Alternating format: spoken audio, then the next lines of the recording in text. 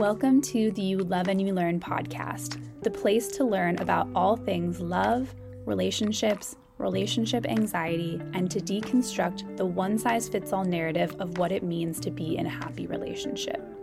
I'm your host, Sarah Yudkin, a relationship anxiety coach who's on a mission to discuss the nuances of love and relationships that I wish someone would have shared with me years ago.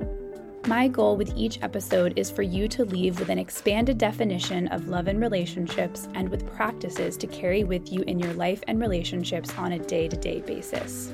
I'm so grateful to have you here. Hello, everybody. I'm excited to share today's episode with you. I sat down with my friend Stephanie Rigg, who is a relationship coach that specializes in helping people break free of insecurity and anxiety to create deep, loving, and connected relationships.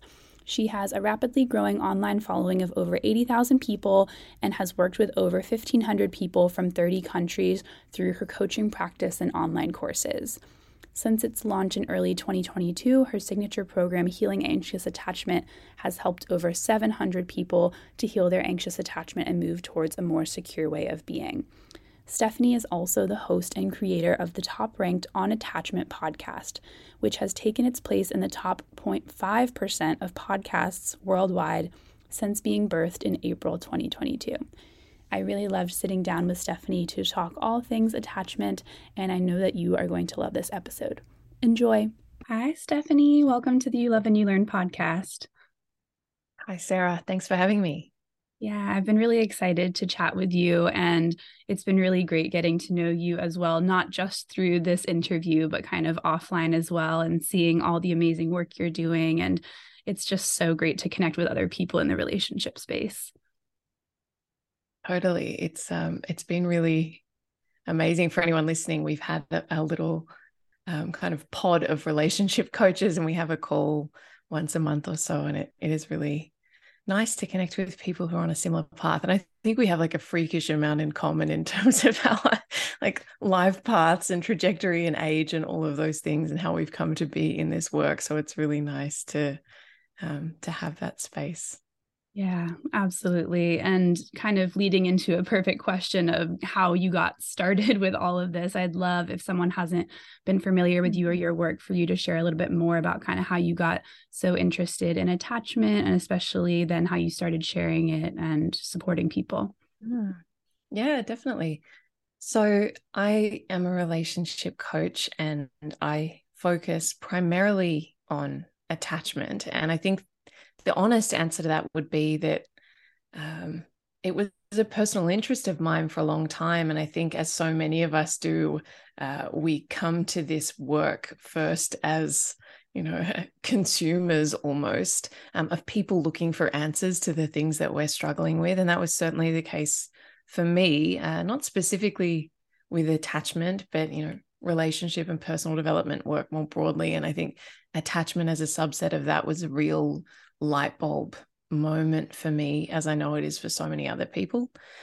And so I was a lawyer at the time. That was my life before this.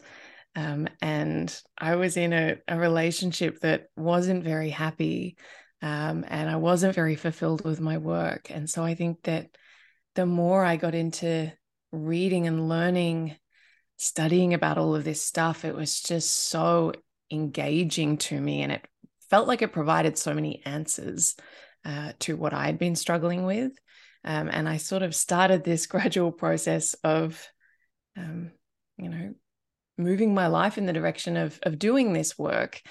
So that the work piece came first. I quit my job as a lawyer and enrolled in a coaching certification. And I subsequently, left that relationship, which is a good thing.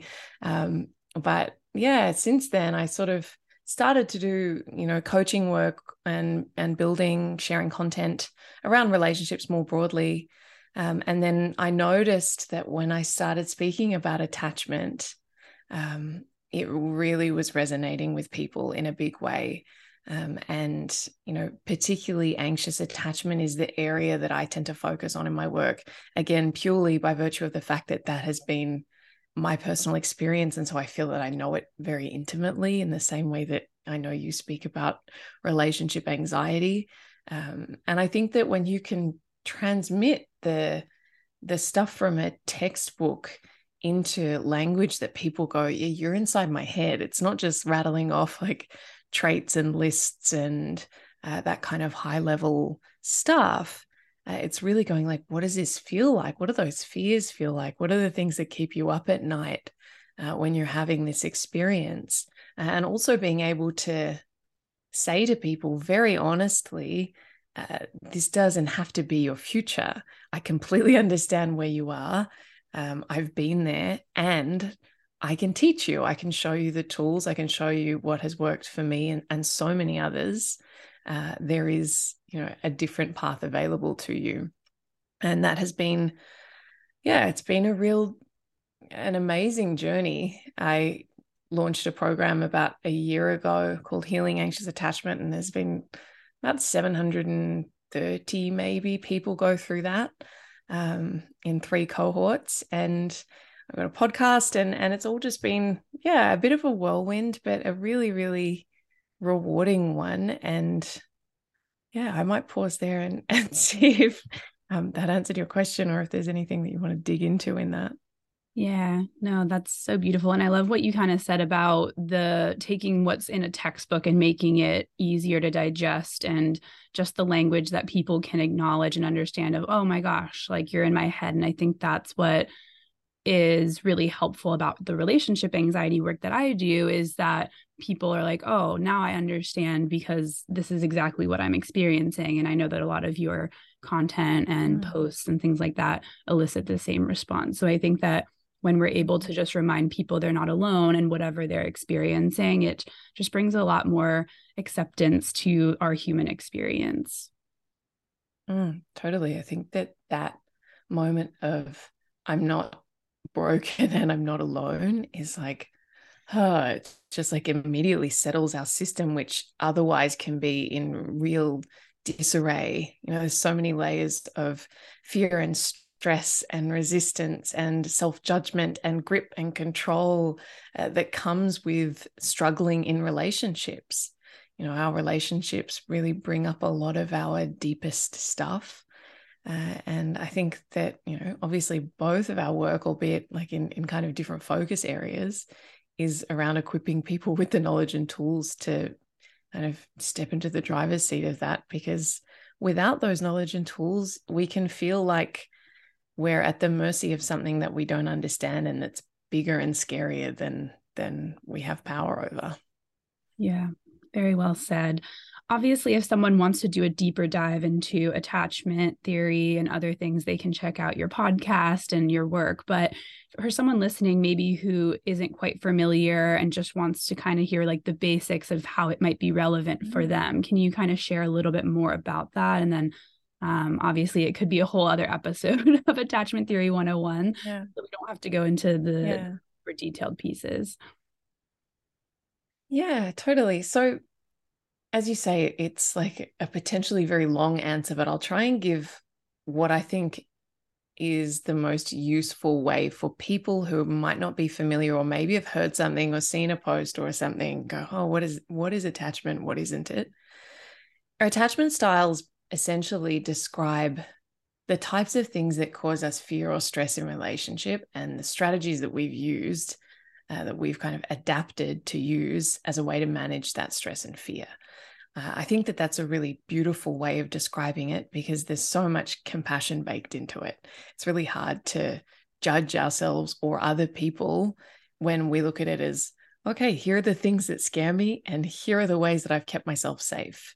And I think that just that alone goes, oh, okay, I can start to see how this makes sense. And I can start to see how working with these fears might allow me to not have to do these things that I've always done to try and keep myself safe when those fears get activated. So taking it out of the abstract, there are 4 attachment styles, as they're called.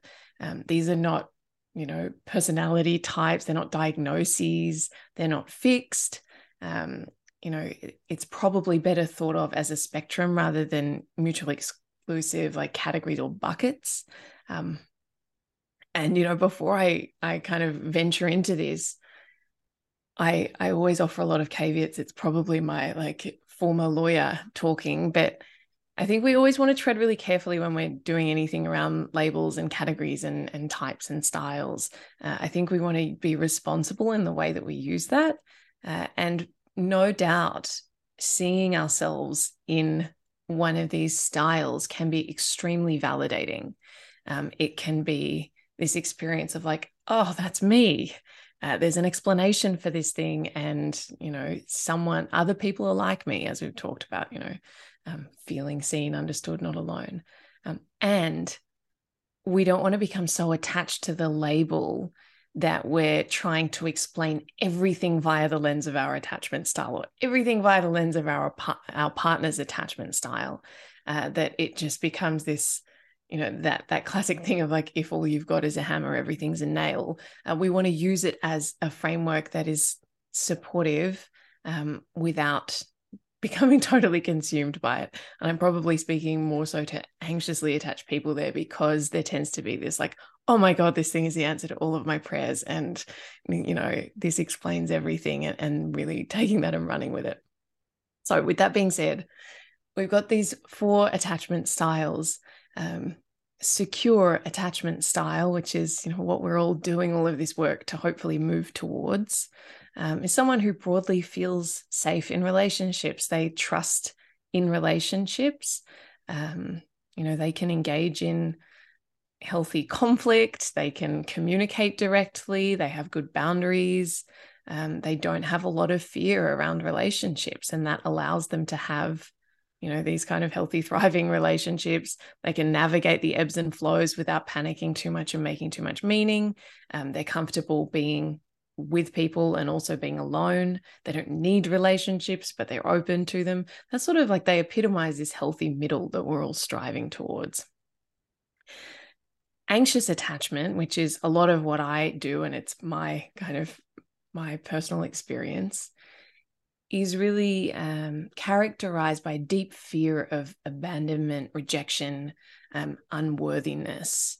And so there's this need to seek proximity to our partner at all costs. It's like, if I'm close to you, then I will be reassured that everything is okay. But as soon as I'm not close to you, and that can be literal physical proximity or emotional proximity, if there's any distance, any uncertainty, that I start to panic, right? I start to fill in the blanks there with the most catastrophic interpretation. It's, I always have a running joke with my clients and students. It's like, as soon as there's that distance, it's like, oh, either they're cheating on me or they're dead. They've been in a terrible accident, or they're having an affair, right? If they haven't responded to my text for 40 minutes, right? And so it does go to these extremes that always have this undertone of, the worst is going to happen and you're going to leave me in some capacity. And so all of the behaviors around that tend to be, in the vein of trying to reestablish proximity. And that can be via, the kind of shadowy side of that can be controlling. It can be manipulative. It can be really grippy, clingy, if we were to use that word. But basically, like, how can I eliminate this distance between us? Because disconnection or distance feels extremely unsafe for me. On the other side, we have the more avoidant person. And there's sort of 2 branches of this. Different people use different terminology. For the sake of this discussion, we'll call, the person at the opposite end of the spectrum a dismissive avoidant. And this is someone who struggles with relationships and is really comfortable being on their own. So they are likely to be very independent and quite protective of that independence and autonomy. They might have, beliefs that relationships tend to be, an imposition on that, an unwelcome imposition on that autonomy. And so they can have quite rigid boundaries. They can, while they might seek out relationships, they might very quickly judge or criticize or distance or feel threatened by that and kind of keep people at bay. They might have very black and white expectations around what relationships should be. And to the extent that someone falls short of that, that's a great reason to end the relationship. So it's essentially this fear of, being controlled, fear of, losing oneself, being kind of subsumed into the relationship. And, the way that they create safety is via distance or disconnection. So we can see that there are kind of opposite ends of the spectrum there. We then have this fourth type, which is referred to as disorganized attachment or fearful avoidant, which I think is probably the attachment style that would most overlap with relationship anxiety, at least in my understanding of it. You may know more about that than me, as I'm far from being a relationship anxiety expert. But this person, simultaneously, wants intimacy and closeness, but fears it. And so they tend to move towards it. And then once they're there, they go, oh no, this doesn't feel safe. I've got to pull away again. And so it is this push-pull. And they're experiencing at the same time anxiety and avoidance, and they tend to vacillate between them. That might be concurrent anxiety and avoidance, as in the same moment. I am feeling anxious and frozen at the same time. I want to push you away, but I also don't want you to leave. Or it can be kind of swinging between them. And that person, is really, they have a lot of fear around intimacy.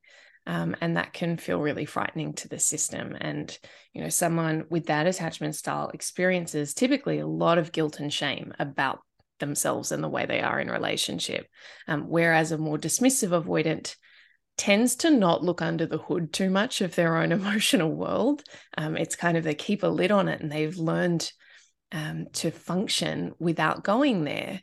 They kind of just keep everything in, they're very like practical, logical, rational.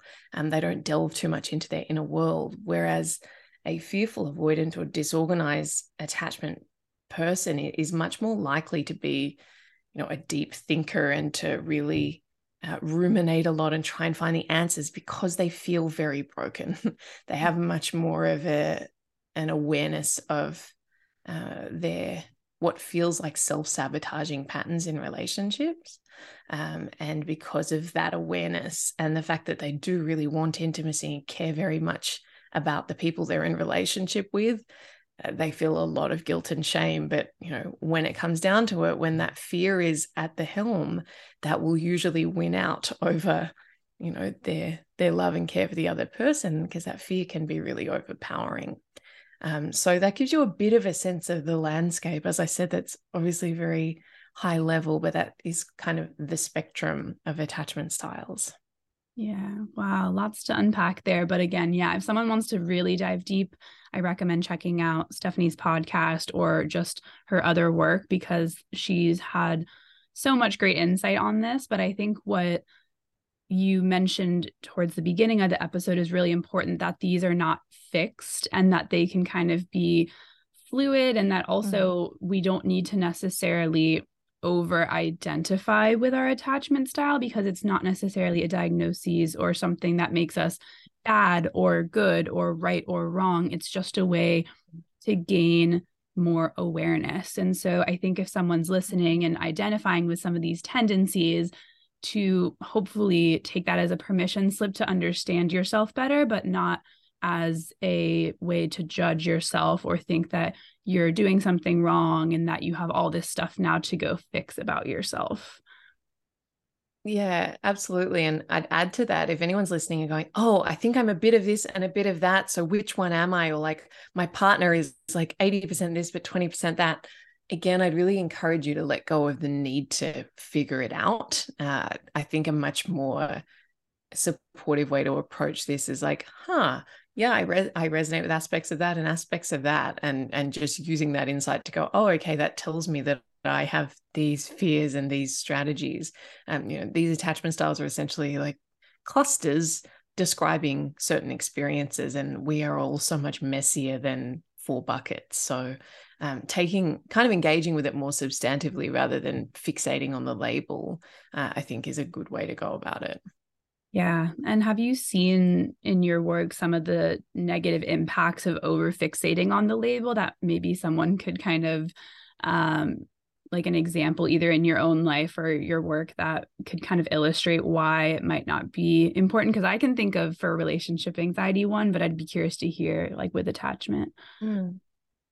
Yeah, the example that comes to mind is, I think, coming from anxiously attached people and projecting the label onto their partners who tend to be more avoidant. And so I'll get so many questions of like, my dismissive avoidant partner says this, what do they mean? And it's like, I don't know. Have you asked them? Because they're a lot more than a label, right? I can't tell you what your partner means when they say, oh, you have a dismissive avoidant partner, which, by the way, is estimated to represent something like, 20 to 25% of the population. I can't tell you what that person is thinking. And so I think when we go like, oh, my partner is this, therefore I'm going to try and take all of this information that I'm reading online or wherever and decipher them without actually speaking to them and having the hard conversations and being curious about what is really, present and true for them. It's kind of can be a way to bypass the messiness of that and the vulnerability of having those conversations by just trying to like reverse engineer what we think they are thinking and feeling based on, our assessment of their attachment style. Yeah, that's so interesting. I feel like with relationship anxiety, it can be almost like the opposite, where people then are so attached to their own label that they're, again, same thing though, not wanting to kind of go underneath the hood as to why they may be feeling the anxiety, but it's more of like, oh, well, this must be because I just have relationship anxiety, kind of as like a blanket statement.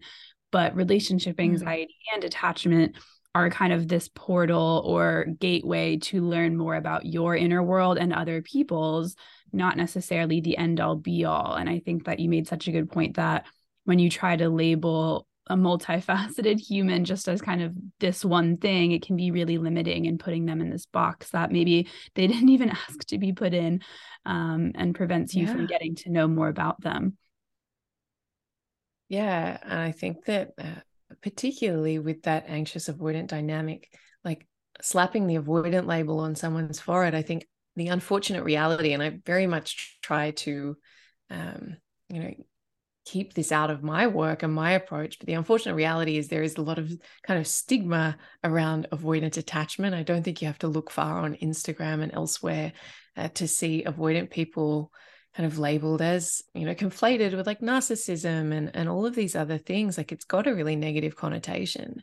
And so when we're then putting that label on someone else and saying like, you're avoidant and that's why we've got all these issues and that's why you do these things. And by the way, I've got the solution because I read it in this book. And, it can be a little bit holier than thou and condescending.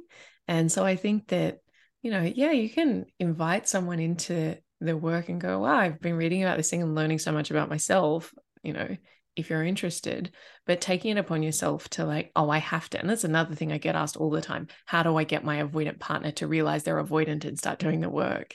And while I understand that desire and that frustration, because I have felt that before, I think we have to get really curious about what part of us is wanting to take responsibility for, being the steward of their personal development growth process and needing it to look a certain way to soothe something in us. Yeah. And that's where I think a lot of our work overlaps, is that relationship anxiety can be, oh, well, if my partner were just different, then I would feel better. And I think that can be common in certain dynamics within attachment too. And I think, we can only control ourselves, and we can only control either what we're doing externally in that relationship, like the things we're talking about or the dynamics that we're a part of, or our inner world of how we're perceiving and thinking about this. And yeah, I wish that we I wish that there was something else we could say other than like you have to kind of do your own work or just your own reflection and seeing if this feels like it's supporting you in your life versus just trying to get someone to kind of fit into exactly what you're expecting of them. Yeah. And I guess the reframe that I would offer people on that is, as much as it might feel better in some superficial way to blame it on someone or to deflect or say, if they did this, then I'd be, well, everything would be different. It's actually a really disempowering way to approach things, because you're outsourcing, your happiness, your well-being, the quality of your relationship to something that is ultimately outside of your control. So as much as, and sometimes I get pushback from people when I try and encourage, taking responsibility and looking at your part. Some people are very protective of that and want to say, like, no, they should be doing it and I am the victim. And I understand the pain behind it, but like holding on to that and pushing the blame onto someone else doesn't get you anywhere. You're robbing yourself of the opportunity to look at the ways in which you participated in a dynamic, the ways in which you showed up. That's, I think, as much as possible, if you can see that as an opportunity and go, can I get curious about what that was about for me? Not to detract from anything on the other side. And of course, like, we're not excusing other people's legitimately bad behavior here. But I think as much as possible, making the most of, the opportunities that our relationships present to us, the mirrors that they hold up, and going, okay, what's my work here? Can I be courageous and curious enough to take steps towards that, irrespective of what my partner's doing, irrespective of whether this relationship works out? Because this work, my stuff, is going to come with me wherever I go. So I can do it in this relationship or the next one or the next one. But you kind of can't outrun your own stuff. Yeah, I love that. You can't outrun your own stuff. That's very well said.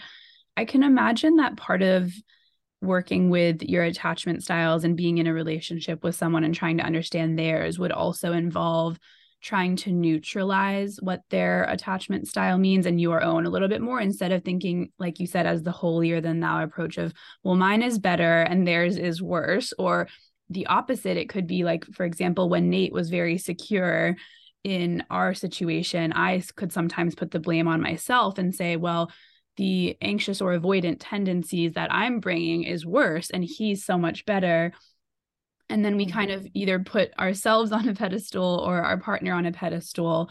And I assume part of, what you recommend is maybe trying to see both the benefit and the challenges of many different styles. Is that something you can speak more to? Yeah, I think, overwhelmingly the people that I am working with are in anxious avoidant dynamics. And that is because, that is a very, very common pairing. And even, there could be different expressions of that along a spectrum. You might get extremely anxious person with extremely avoidant person. You might get people just outside of the center who just lean that way in conflict. And that's probably an important thing to clarify.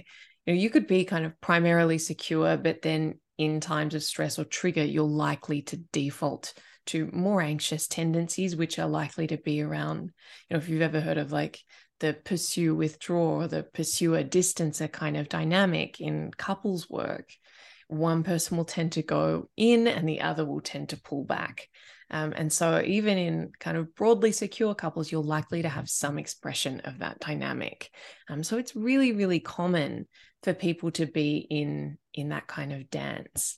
And the way that I really encourage people to look at it is certainly not competing, like my way's better, your way's worse. And again, I have to, lovingly call out my anxious people around that tendency to be a bit judgmental and have the story that, like, well, at least my attachment style is conducive to being in a relationship, and if you don't like relationships, you just shouldn't be in them. But I think we have to get really honest and go, yeah, but sure, you're and I say my as well, right? It's definitely not a judgment. It's just that honesty that we have to approach this work with. Yes, like the ways that you keep yourself safe are usually about the other person. So it might be things like, excessively caretaking, overgiving, people pleasing, trying to make them happy, not wanting to rock the boat, all of these things that are intended to stabilize the dynamic and keep them close. Because any kind of friction feels like it's a precursor to abandonment. Like they're going to leave me if I do anything wrong, so I can't do anything wrong. And I think the anxious person can have the perception that there's this lack of reciprocity because they're the one always caring and doing and giving. But we have to get honest about what the driver is of that. And there is, a kind of self-serving motive a lot of the time to that, because it's about creating safety for yourself. And again, it's not intended to be judgmental or critical. I think it's just we want to, get really clear around what is driving our behavior, so that we can make sure that we're coming to our relationship with like clean energy around this stuff. So that was a bit of a sidetrack, but ultimately, yeah, we want to say, neither of us is better or worse here. It's not my fault or your fault. It's not right or wrong. And ultimately, it's the dynamic that exists between us that is our common enemy, rather than, you being my enemy, me being yours. Because as soon as we're in that and we're trying to assign blame, we've kind of already lost, because we can't hear each other in that state. We can't access empathy there. We're inherently going to be in this self-protective state that blocks the connection that we really crave. So I think that if we can shift into being like, okay, there are some places where we get stuck. I want this, and you feel, I try and tell you to open up, and you feel really controlled by that or overwhelmed, and then you withdraw, and that leaves me feeling emotionally abandoned and like you don't care about me. And then I escalate, and then you retreat further, and we can play that out. Recognizing the pattern and together going, yeah, we get stuck there. How can we pattern interrupt earlier? How can we create new experiences for our relationship, rather than just reenacting these really painful loops that we get stuck in that support both of our stories about relationships. On the anxious side, it's supporting you don't care about me, you don't love me, whenever I need you, you always pull away, whatever other stories come from that. And on the avoidance side, it's like relationships are too hard. People are crazy and, overwhelming, and you want too much from me that I can't give you. Nothing I do is good enough is a big one for the avoidant thing. It's like, I try and I try and I try, and you're always moving the goalposts on me. This is too much.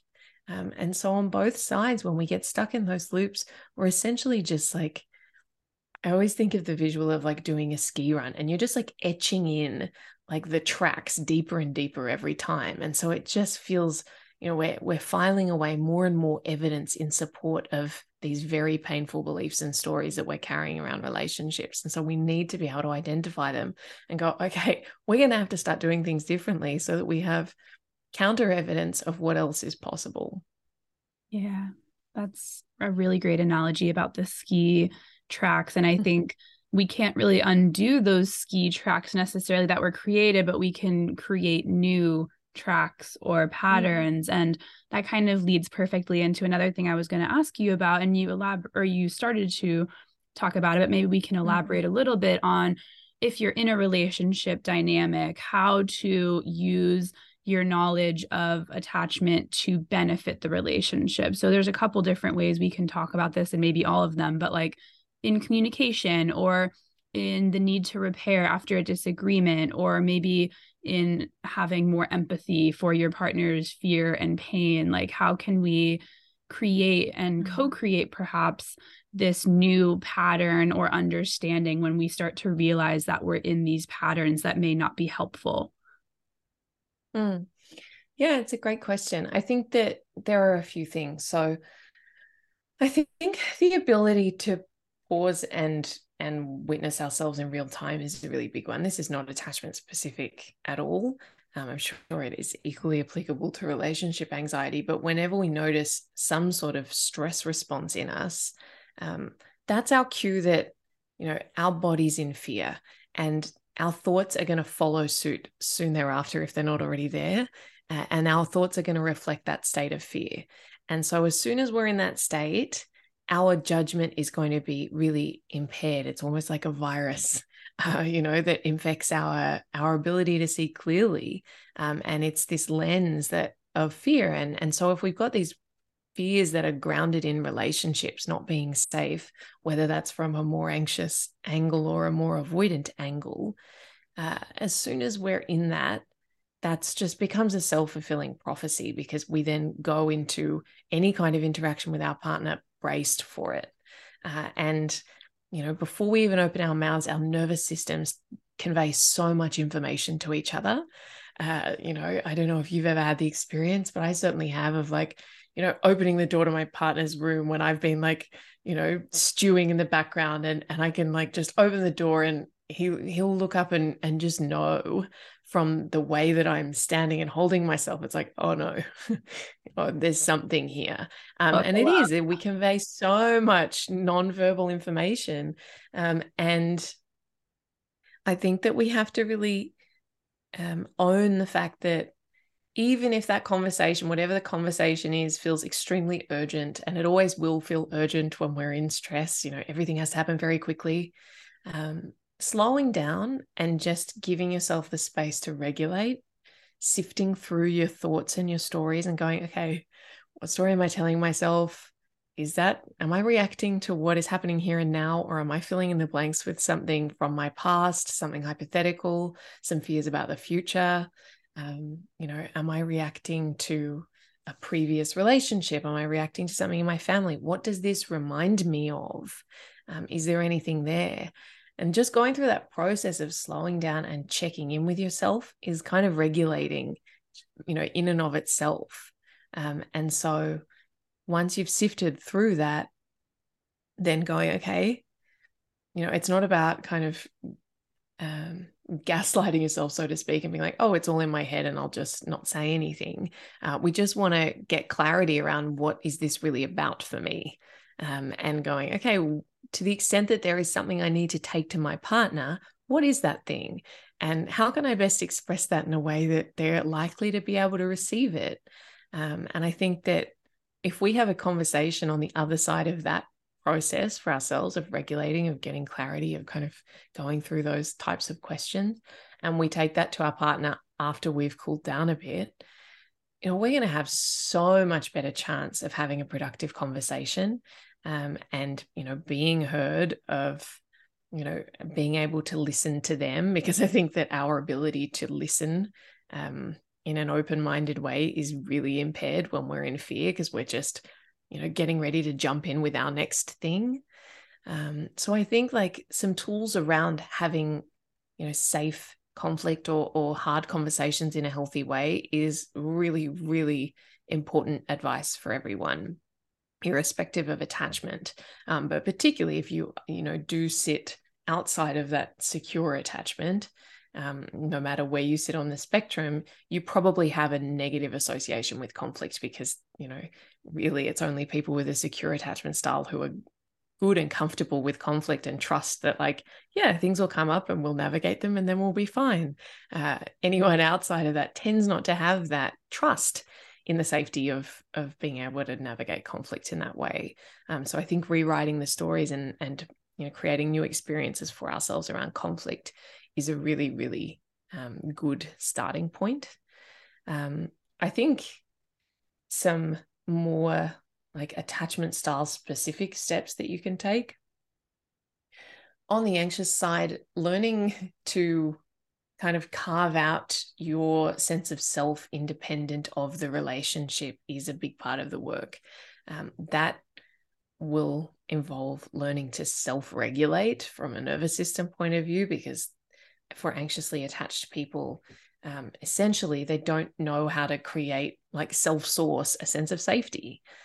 It's like, I'm only okay if you're here and you're okay and we're okay. And if we're not, or if I perceive that anything is wrong, my system goes into meltdown and I feel like I can't control that.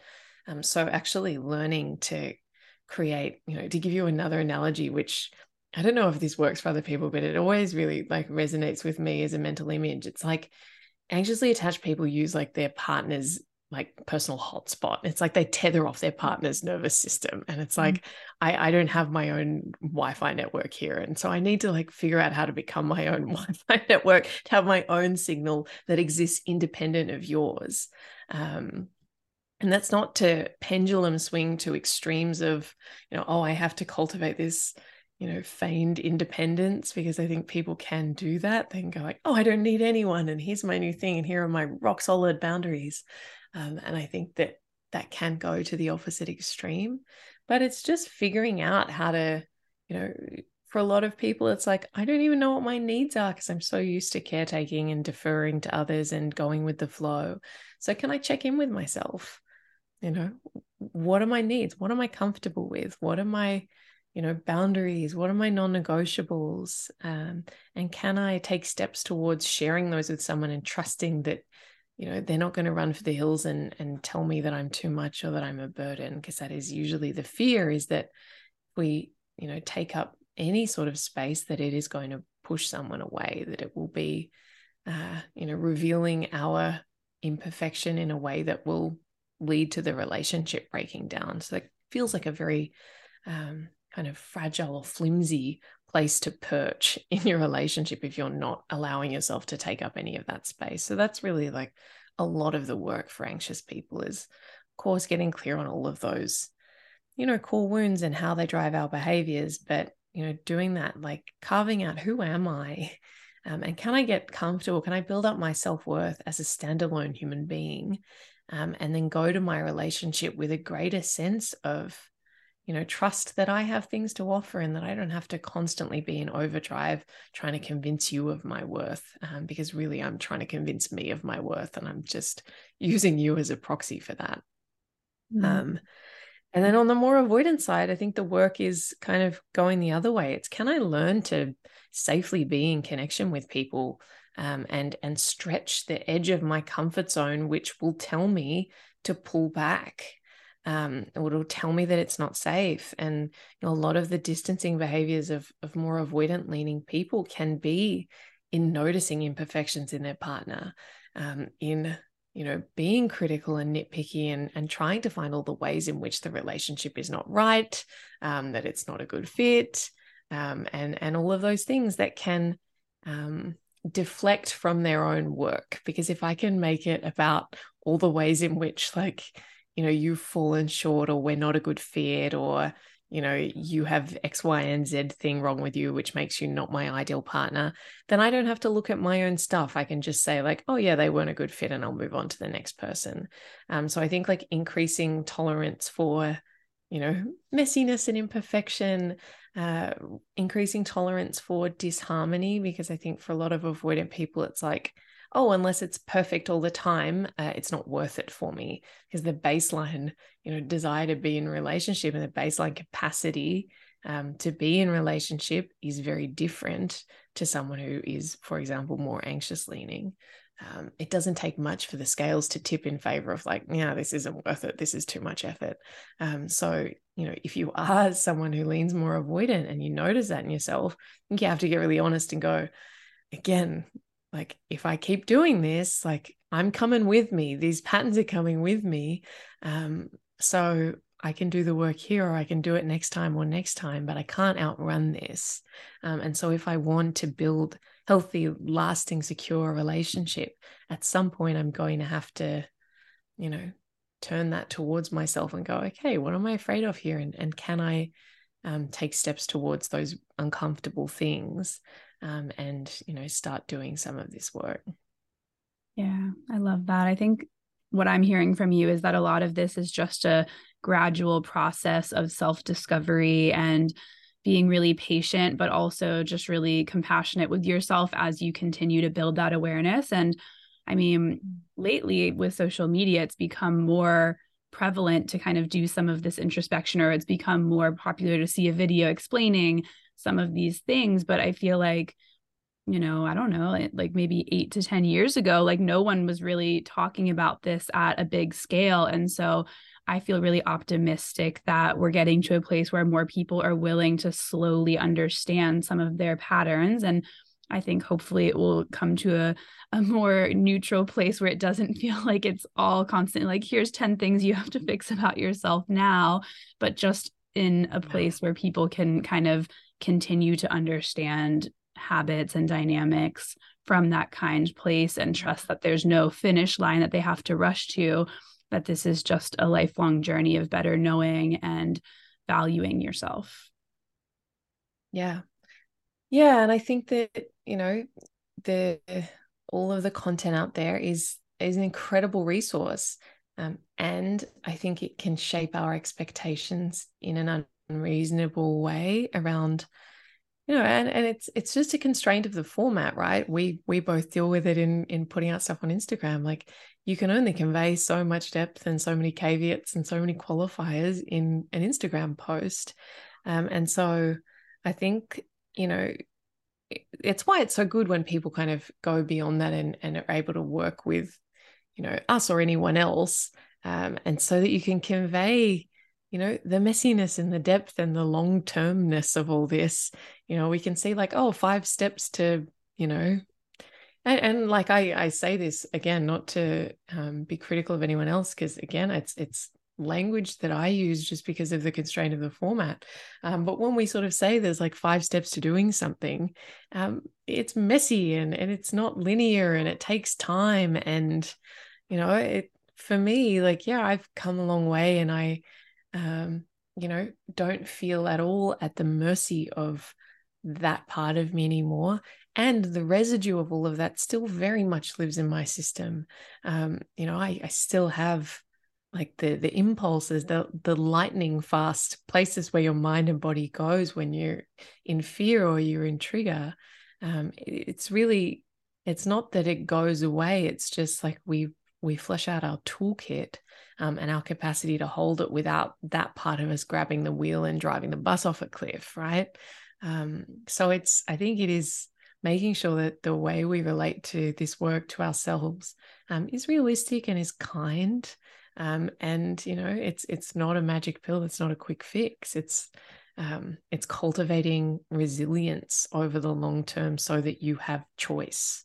And I think that is not as sexy, but that's the truth. Absolutely. Yeah. And I'll be the first to admit too that I still have my moments where that stress response will kind of take me in this whole direction. But I think for me, the best part about the last few years of really leaning into this has been that it just is such a shorter response. Whereas what used to last days or weeks or even spiral into months of feeling like on and off is now usually just resolved within a day or within a few hours because I'm able to clearly see what's going on. And so it's not that I'm suddenly free of any fear or stress, but it's more so that it doesn't have, like you said, that same power over me, and that I can see it more clearly for what it is, which is just a protective mechanism. Yeah. And I think that when we are in fear, everything feels very global and eternal. It's like, oh, everything is bad and it's always going to be this way. And that is what our fear will have us believe, to kind of mobilize us to do something about it. But I think oftentimes, I know for me, it's like, okay, that's what my fear wants me to believe, that I don't have a choice and that everything's outside of my control and that something very bad is going to happen. I'm going to be trapped and stuck and, I'm going to die unhappy and old or something, right? And it's like, okay, how can I remind myself that, like, right here, right now, I have choice and I have, tools, and like, I'm not, and it's a whole nother conversation, but, a lot of these fears got set up when we were kind of vulnerable, when we were young, and they are younger parts of us that are really in fear. And so the protective strategies and the stories are, a legacy of that time. And so reminding ourselves like, oh, okay, yep, I hear you. And we're not there anymore. We're not children looking around in a family system where we were scared and we didn't know what was happening, or our parents were fighting, or, being bullied at school or anything like that. Like, okay, I'm not there anymore. I'm here now, and I have these tools and I have these choices, and I can take care of myself. I think that is a really very healing shift to make, to be able to relate to ourselves in that way. Couldn't agree more. That was very well said. Before Mm. we get into just the final two questions, is there anything else about either relationships or attachment that is really exciting for you right now that you want to just share or discuss? Oh, that's a big question. That's really exciting. Setting up for Um, part two of the podcast with you. No, I'm just kidding. yeah, I know. That's gonna woofed.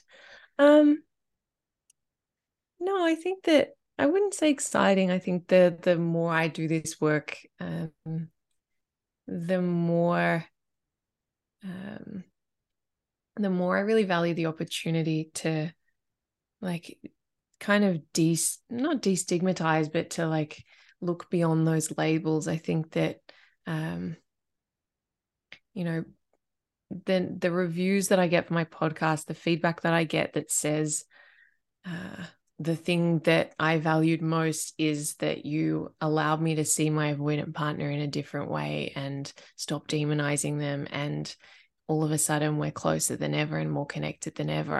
I hear that again and again. And it is the thing that really warms my heart and gives me so much hope and optimism about the power of this work. And so I think that, you know, finding that connection through like laying down our sword and our shield, and, you know, extending that compassion and curiosity towards someone else and seeing them as a human, seeing them as someone in fear, and doing that messy work of being with each other's fear, and having the hard conversations. That is really, I think, what I would say lights me up most about this work, and the part of it that I really feel so rewarded to be able to help people with. Yeah, I love that. It's so important. Okay, so this is a question I ask everybody at the end of the podcast, because this is the You Love and You Learn podcast. What is one thing that you've learned about love that you want to leave listeners with?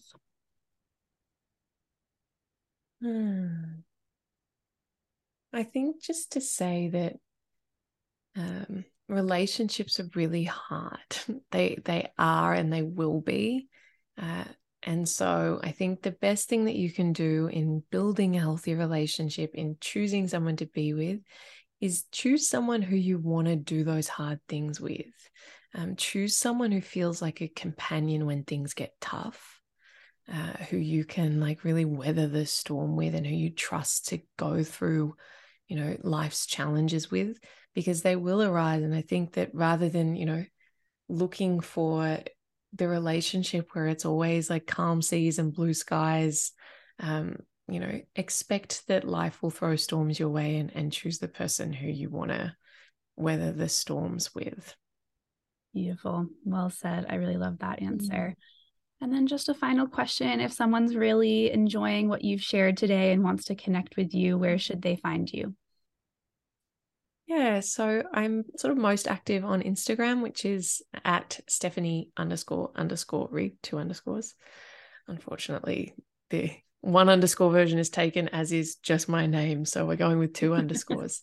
Also, my website, stephanierigg.com, and my podcast is called On Attachment. And I talk about all of this stuff and lots more there. And I release 2 episodes a week. Yeah, and your podcast is absolutely smashing it. So everyone definitely should go check that out, especially if they want to learn more about attachment, but just relationships in general. So thank you so much, Stephanie, for coming on today. It was great to chat with you more.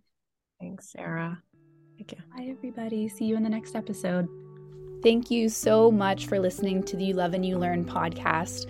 If you've been enjoying the podcast, it would mean the absolute world to me if you could rate and review the podcast, because the more ratings and reviews there are, the more people that can hear this message. And it's really important to me to get this message out to the world and to create a space where people can learn about love and relationships in a way that is not judgmental, in a way that helps them expand their perspective from the cultural narratives that we've heard and seen in the movies and in Hollywood and the media.